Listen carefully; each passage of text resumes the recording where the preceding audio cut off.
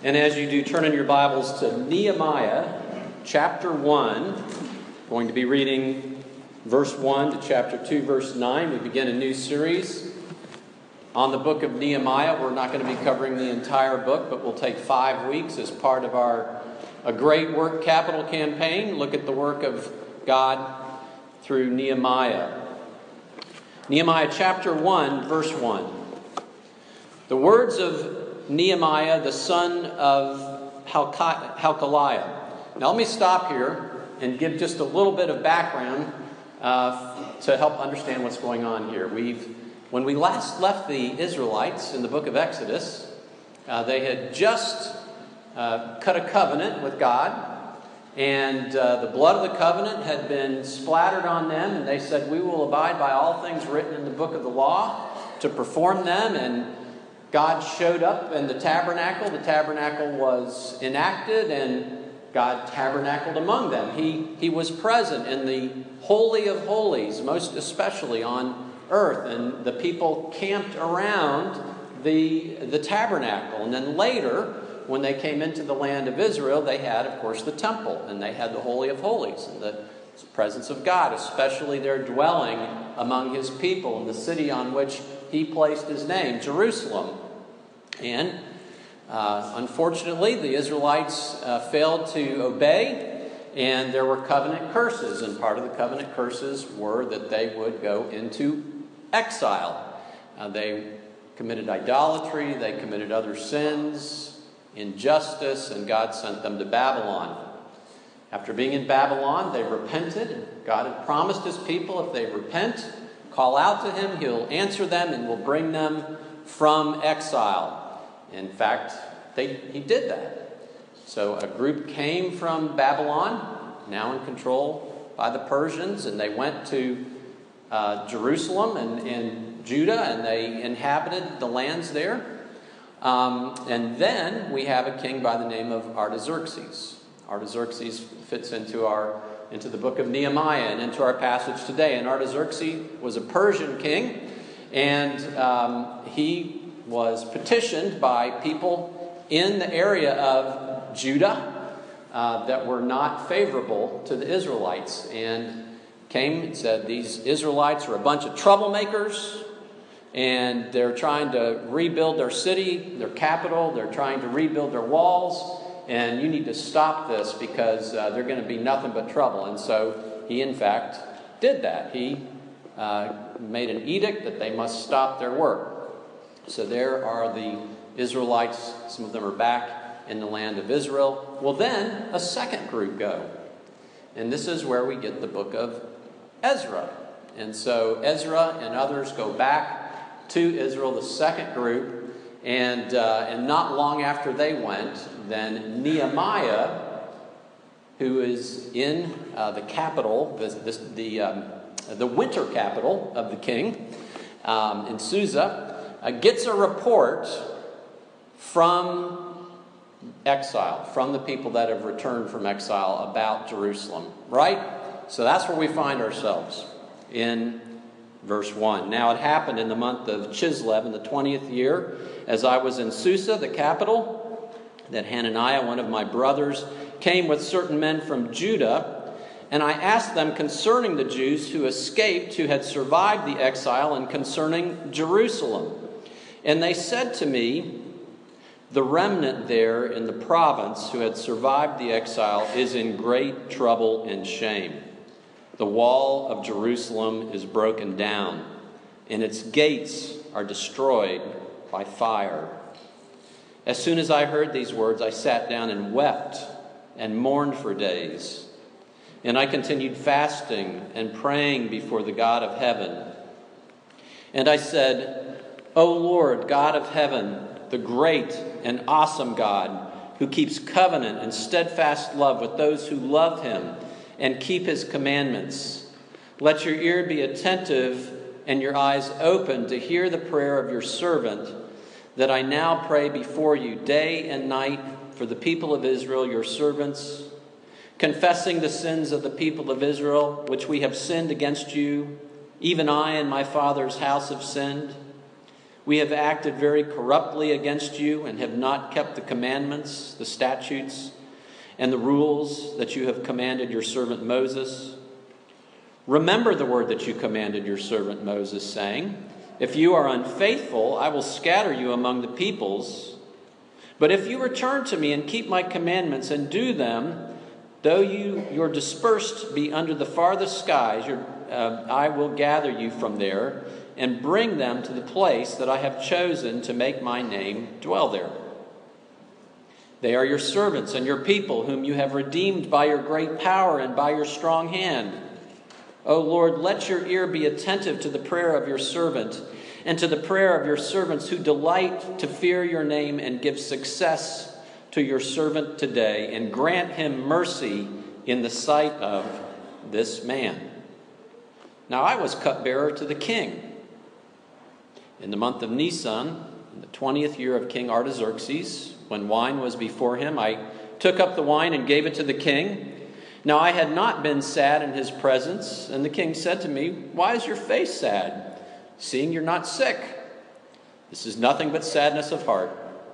Then I was very much afraid, and I said to the king, let the king live forever.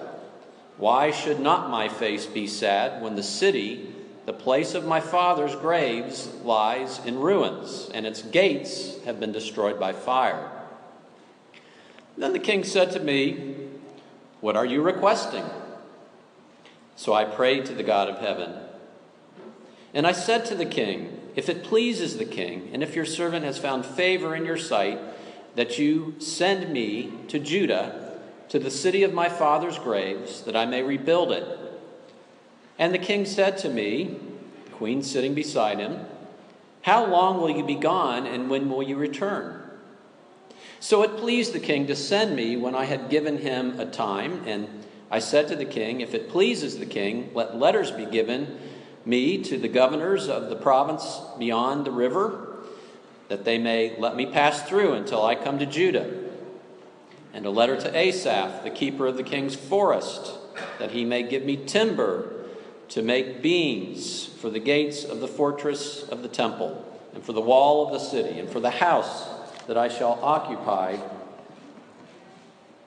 And the king granted me what I had asked, for the good hand of my God was upon me. It's October 10th, 2018.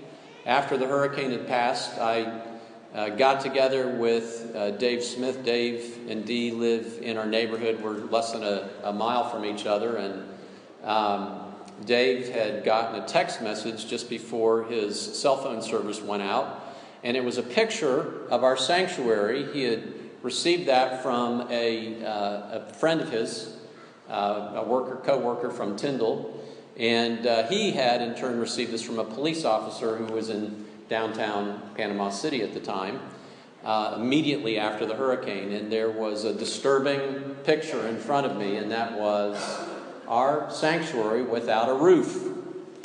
And you might imagine that was quite disturbing, and yet there was nothing to be done on October 10th. And so I talked to Dave, and we determined that we were going to go on October 11th as soon as we could to try to take a look at our church. And so we did that. We went around the down power lines, we went around the down trees and the power poles, and we made our way to downtown Panama City. There's nobody there. We got to the church.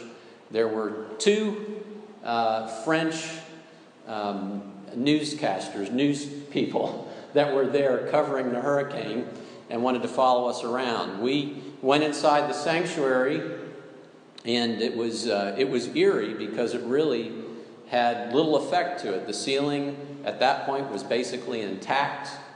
We knew that was false hope. It wasn't going to look good for long. We went then into the Lauren Miriam room and the Sunday school wing, and that's where things looked really bad. In the middle of the Lauren Miriam room was an air conditioner duct that was fallen completely through the ceiling into the room, and the room was in shambles. And we went upstairs, and the roof was gone, and there was ceiling. What was left of it was all on the ground, and there was insulation everywhere, and there was water everywhere, and it was a total mess. We went over to the social hall, went inside the social hall. The northern part of the roof had been ripped back. The drop ceiling was completely down. Lights were dangling. We went to our preschool next. The windows had been blown out from the north. It was completely destroyed in there. We went into the old school building, the education wing, and I had placed my most precious books, the ones that I refer to when I study for sermons, in the hallway there, thinking that would be the safest place for them. And the hallway was a river. The roof had been peeled back again from the north, and so the whole thing was destroyed. And so I went back home that night, and like many of you did, no electricity. Pitch black at night, opened your windows, listened to the sound of generators, and tried to go to sleep. I don't know if I cried that first night, if I wept like Nehemiah wept. I don't know when that happened. I did. But I was certainly in mourning, and I was thinking, what in the world are we going to do? The need was overwhelming. And Nehemiah is dealing with the same thing. He's hearing this report back from Israel, and evidently emboldened by the king's edict to stop work on rebuilding Jerusalem, the people who opposed the Israelites came and began to tear the defenses of Israel down. They burned the gates. The walls were becoming increasingly unstable and unusable. And so Nehemiah was in mourning for the safety and for the progress of Israel. The temple had been rebuilt at that point, but the city was completely defenseless. So we find ourselves here in many ways relating to Nehemiah and what was going on. And so it says here, as soon as I heard these words, I sat down and I wept and mourned for days and continued fasting and praying before the God of heaven. And so what do you do in the face of an overwhelming need? In Nehemiah's overwhelming need, in Israel's overwhelming need, in our overwhelming need, we pray. Nehemiah prayed. And what we're going to learn today is the importance of prayer and some valuable lessons in prayer from the book of Nehemiah, chapter 1 and chapter 2. Several different things we will learn. And the first is that it takes committed, long-term prayer, calling on God to do a great work. It's a passionate, highly committed prayer over a long period of time.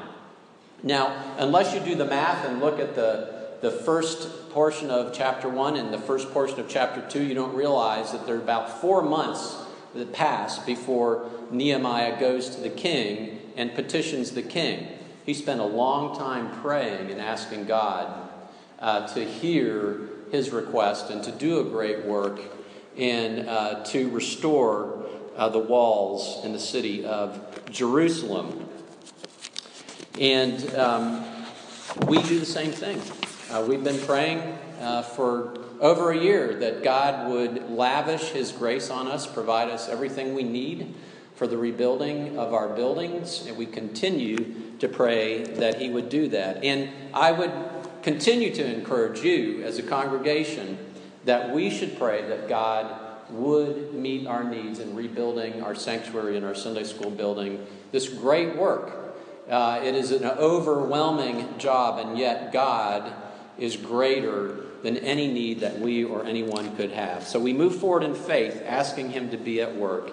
And we're encouraged as we see the success, as we see rebuilding taking place. Secondly, we pray to God regarding our relationship. We keep our relationship with the Lord in mind, and we ask him to keep his promises. We find Nehemiah praying in Nehemiah chapter 1, verse 5. I said, O Lord, God of heaven, the great and awesome God who keeps covenant and steadfast love with those who love him and keep his commandments. He goes on to say that, God, you said that if we repent of our sins, you will bring us back into the land. And he called on God to keep his promises. We have a covenant relationship with God through faith in Jesus Christ. The blood of the new covenant has been shed in the blood of Jesus Christ for you and for me, if you have faith in Jesus Christ. We are in that covenant relationship. And the Bible says, he who did not spare his own son, but gave him up for us all, will he not also, along with him, give us all things? That we have a God who has given us amazing gifts in eternal life, and reconciliation with him, and forgiveness of sins, and to know a perfect new heaven and new earth. And we look forward to that. And so if he's already given that, if he's already promised that, if he did not spare his son, will he not also, along with him, give us all things? And so we go to God and we pray, God, give us good things. And that includes the rebuilding of our sanctuary. We're not asking for personal wealth. We're not asking for personal fame. We're asking that the work of the Lord would continue through the rebuilding of our church buildings. Hebrews 13:5 says, quoting the Lord, I will never leave you, I will never forsake you. Jesus Christ encouraged us to pray in this way, or which one of you, if his son asks him for bread, will give him a stone? Or if he asks for a fish, will give him a serpent? If you then, who are evil, know how to give good gifts to your children, how much more will your Father who is in heaven give good things to those who ask him? Isaiah 43, verse 1, but now thus says the Lord, he who created you, O Jacob, he who formed you, O Israel, fear not, for I have redeemed you. I have called you by name. You're mine. When you pass through the waters, I will be with you. And through the rivers, they shall not overwhelm you. When you walk through fire, you shall not be burned, and the flame shall not consume you. For I am the Lord your God, the Holy One of Israel, your Savior. Go to God. Go boldly before the throne of God and pray that God would keep his promise to do good to his people, to provide for their needs, and to provide for the needs of our church, that we might continue to progress for the gospel ministry. Thirdly, we learn from this text is that we are to pray throughout each day. So we pray over the long haul, but during the day, we pray for God to do his great work in rebuilding our facilities. We read this in Nehemiah 1:6. Let your ear be attentive and your eyes open to hear the prayer of your servant, that I now pray before you day and night for the people of Israel, your servants. I've known some ministers that make it a practice to specifically set aside 3 times a day to pray. They pray at a particular time in the morning, then they pray about lunchtime, and then they pray sometime in the evening. And you might want to try that, or really what we learn from this is that this is something, it's not an obsession. We're not breaking the 10 commandments. The 10th commandment, to covet, we hold on in faith and ask God to do what he would do, anticipating it. But at the same time, we have this regularly on our mind where we will bring it up during the day and ask the Lord to do his great work in us and among us and even rebuild our facility. There's a mention here of fasting. I don't know if you've ever fasted before, and if you haven't, I might encourage you to just start maybe with one meal. And during that meal, set that time aside to pray specifically for our church and the rebuilding of our church. Oftentimes in fasting, one of the benefits of fasting is when you have your hunger pangs, it reminds you. And it reminds you to pray. And so perhaps use that as an opportunity to do that. Fourthly, we should pray prayers of repentance where appropriate. Nehemiah chapter 1, verses 6 through 8. Let your ear be attentive and your eyes open to hear the prayer of your servant, that I now pray before you day and night for the people of Israel, your servants, confessing the sins of the people of Israel, which we have sinned against you.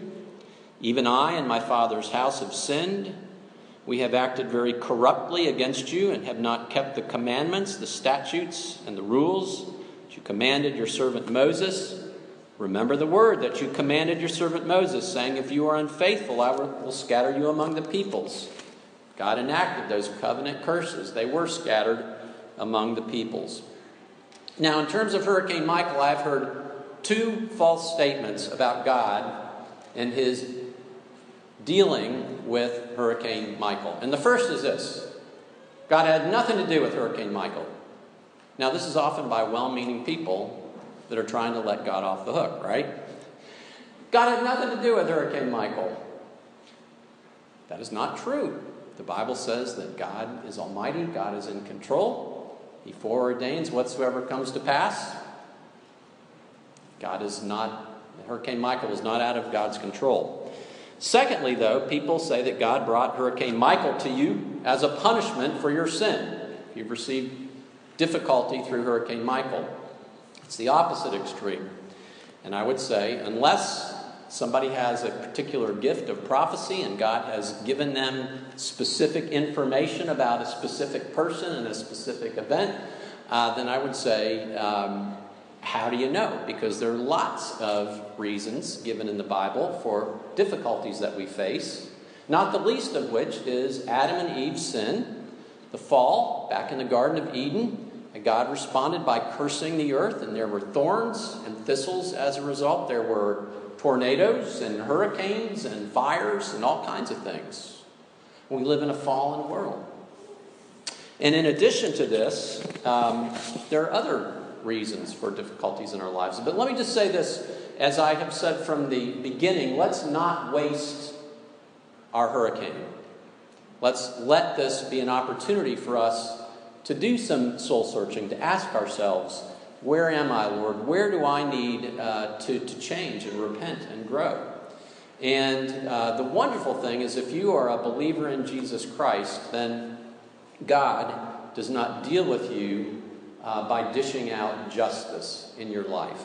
And I want to say to you, if you're not a believer in Jesus Christ, please, I implore you, put your faith in him. Acknowledge your sin, because there are wages associated with our sin. And somebody's going to pay those wages. There will be a judgment day. But the Bible says that the good news of the gospel is God loved us so much that he sent his son, Jesus Christ, to take the just punishment for our sins. And that if we place our faith in him, we receive grace. We receive a gift. The gift of forgiveness and eternal life. And his perfect record is credited to our account. And in God's eyes, we're holy and perfect and right and reconciled. And so God deals with us how? He deals with us like a father. And the Bible says that any difficulty that we experience in our life, that God, who is sovereign over difficulty, sovereign over all of the events of our life, will turn that for our good. And one of the ways he turns it for our good is through discipline, helping us to become more like Jesus Christ. And sometimes it's not for a specific sin that God brings difficulty in your life. Nevertheless, through the difficulty, he's maturing you.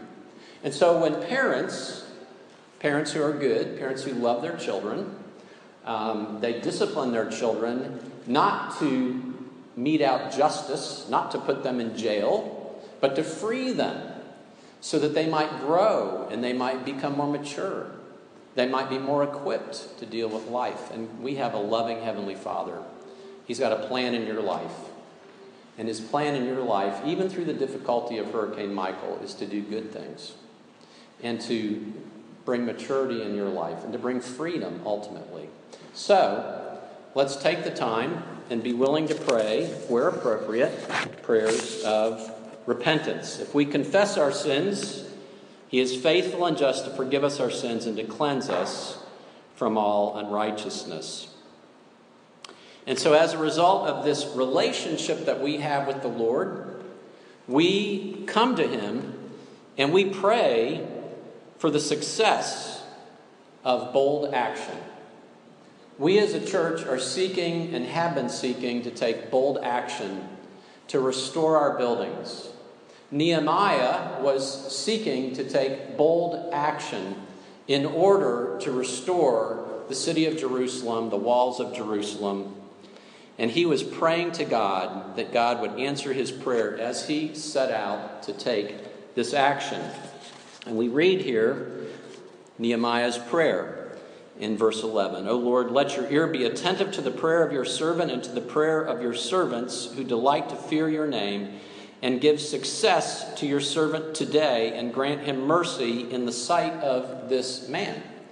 And this man is Artaxerxes.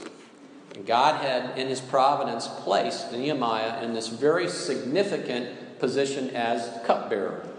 And a cupbearer to the king was a very important position. Part of that was to be the wine taster and the food taster and to make sure that nobody was poisoning the king. But oftentimes, cupbearers had quite a bit of status in the royal court. And they were thought of very highly. And they had to have the utmost trust of the king. Nehemiah was going to go to the king with a bold ask. And keep in mind, he spent months praying for the Lord to answer his prayer. The Lord gave him wisdom and insight and direction, and he prayed for opportunity. He prayed that as he acted, that God would answer his prayer. And oftentimes, God answers his prayer in our life by our action, in part. And that's what we have happening here, beginning with chapter 2, verse 1. In the month of Nisan, in the 20th year of King Artaxerxes, when wine was before him, I took up the wine and gave it to the king. Now I had been sad in his presence, and the king said to me, Why is your face sad, seeing you are not sick? This is nothing but sadness of the heart. Then I was very much afraid.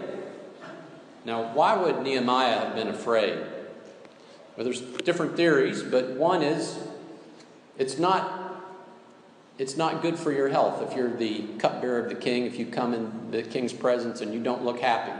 You know, it's supposed to be happy, happy, happy, you know, when you're in the presence of the king. And to look sad could be detrimental to your career or your life.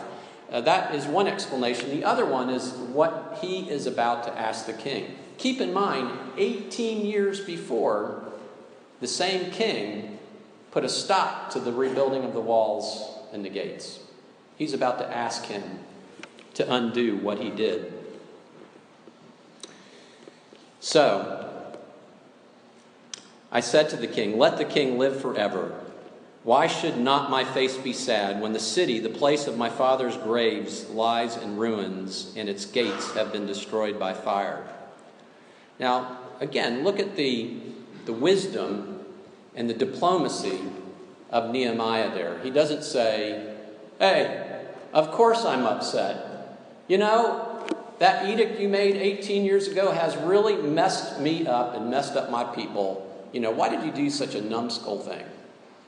Now, he doesn't even mention the name of the city. He highlights who he is and what's going on in his life in hopes that his relationship with the king will lead to some kind of response from the king. And he talks about the city of my father's graves lies in ruin. And then the king says, What are you requesting?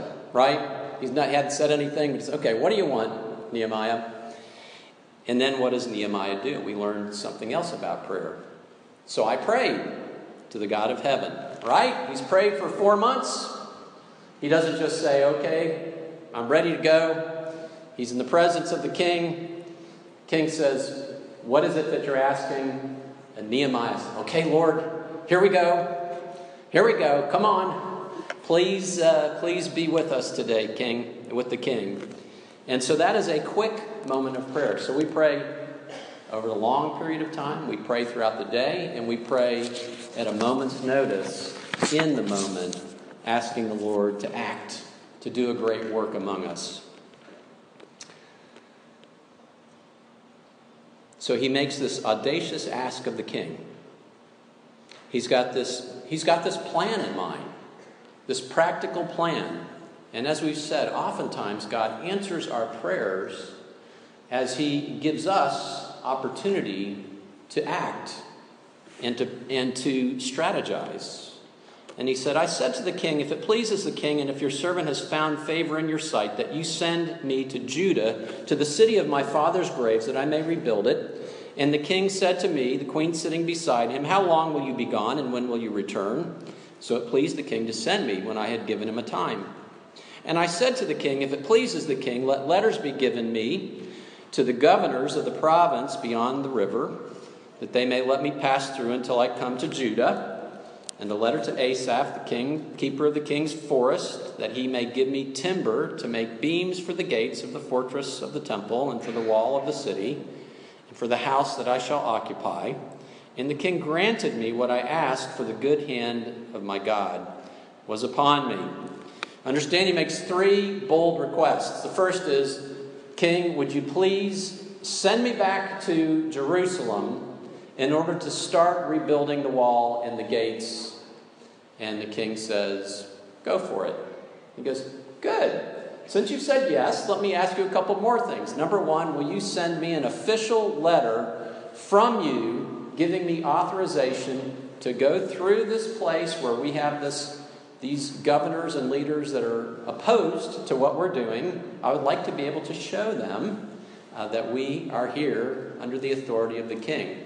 The king says yes. He says, while we're at it, I would like you to provide for the rebuilding of the walls of a fortress that was evidently on one side of the temple. And by the way, my home that is going to be necessary for me to stay somewhere while I'm in Jerusalem. And the king says, yes. Amazing. He has a plan. It's an audacious plan. It's a bold plan. And the king says, yes. Well, we have a plan.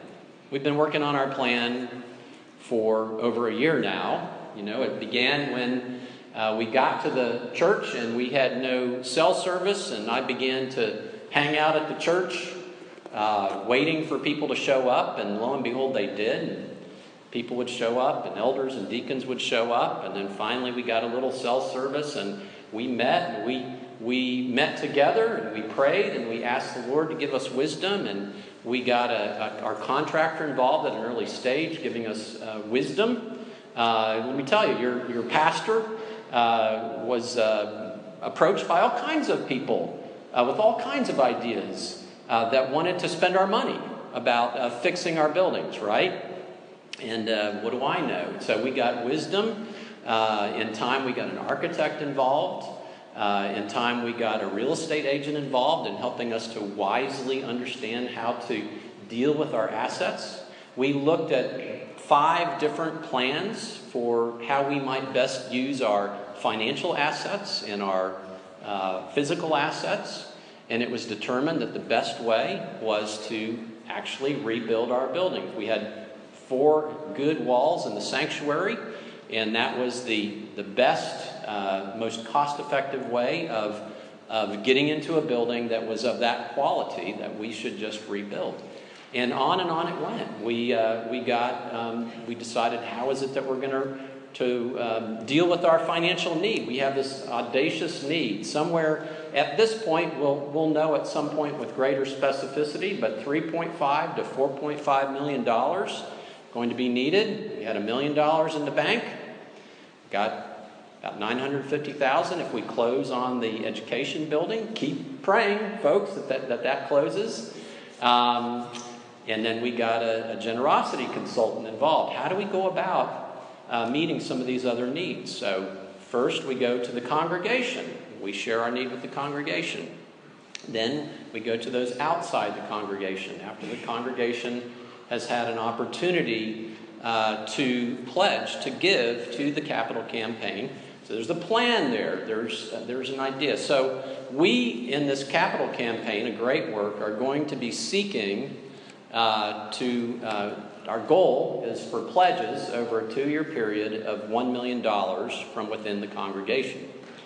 And we are praying that God would provide in that way.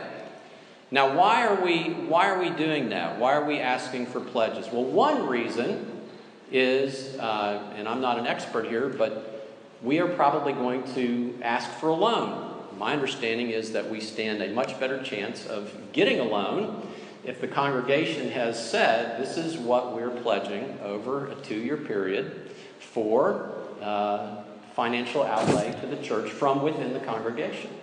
Secondly, though, as we go to those outside the church, we need to be able to talk to people and say, our congregation is willing to give to this work. They are invested in it.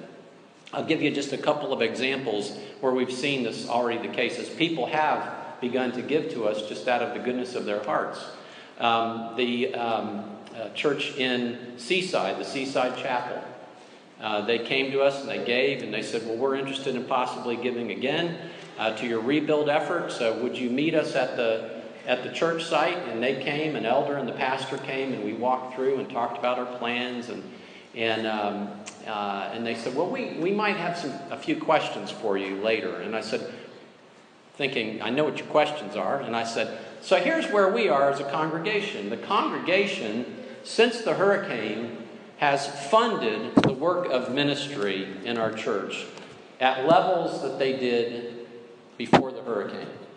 So our operating budget that pays for lights and staff and ministry and missions, that budget is funded and has been funded by the congregation. Through September, I can say we are just under $2,000 less than where we were last year at this time. Now that's pretty amazing for a church that has been through the difficulty that we've been through. And so thank you, first of all. But secondly, as I mentioned that to this church, they're like, oh. I said, yeah, this church is not planning on folding. We are involved in ministry. I mentioned the fact that we had to make a decision about a staff person, Heath Tawes. Heath, we committed to Heath in September, and then we had this little problem in October. And Heath was supposed to come in November. And the elders and the deacons said, no, let's move forward in faith. Our church is about ministry. And so we did. And God has blessed those efforts. And so this church was like, great, because we just left a church in Mexico Beach that wasn't sure whether they were going to continue or not. And frankly, we don't know if we should give money to them.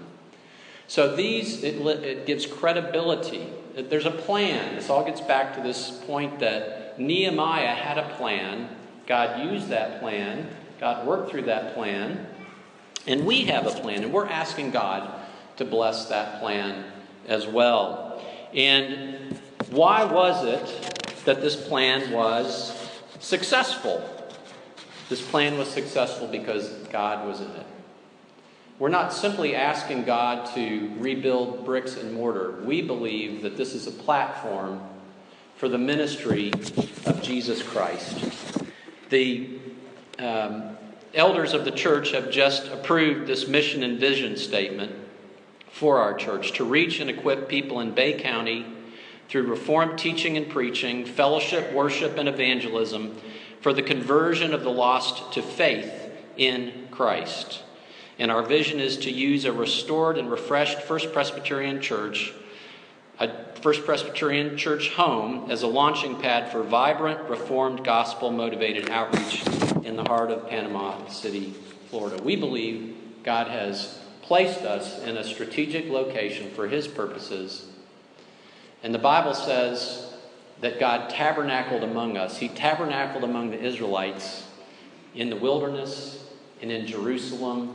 And so it was important that they rebuild those walls. But now, in the new covenant, how is it that God tabernacles with us? It's through Jesus Christ and faith in Him.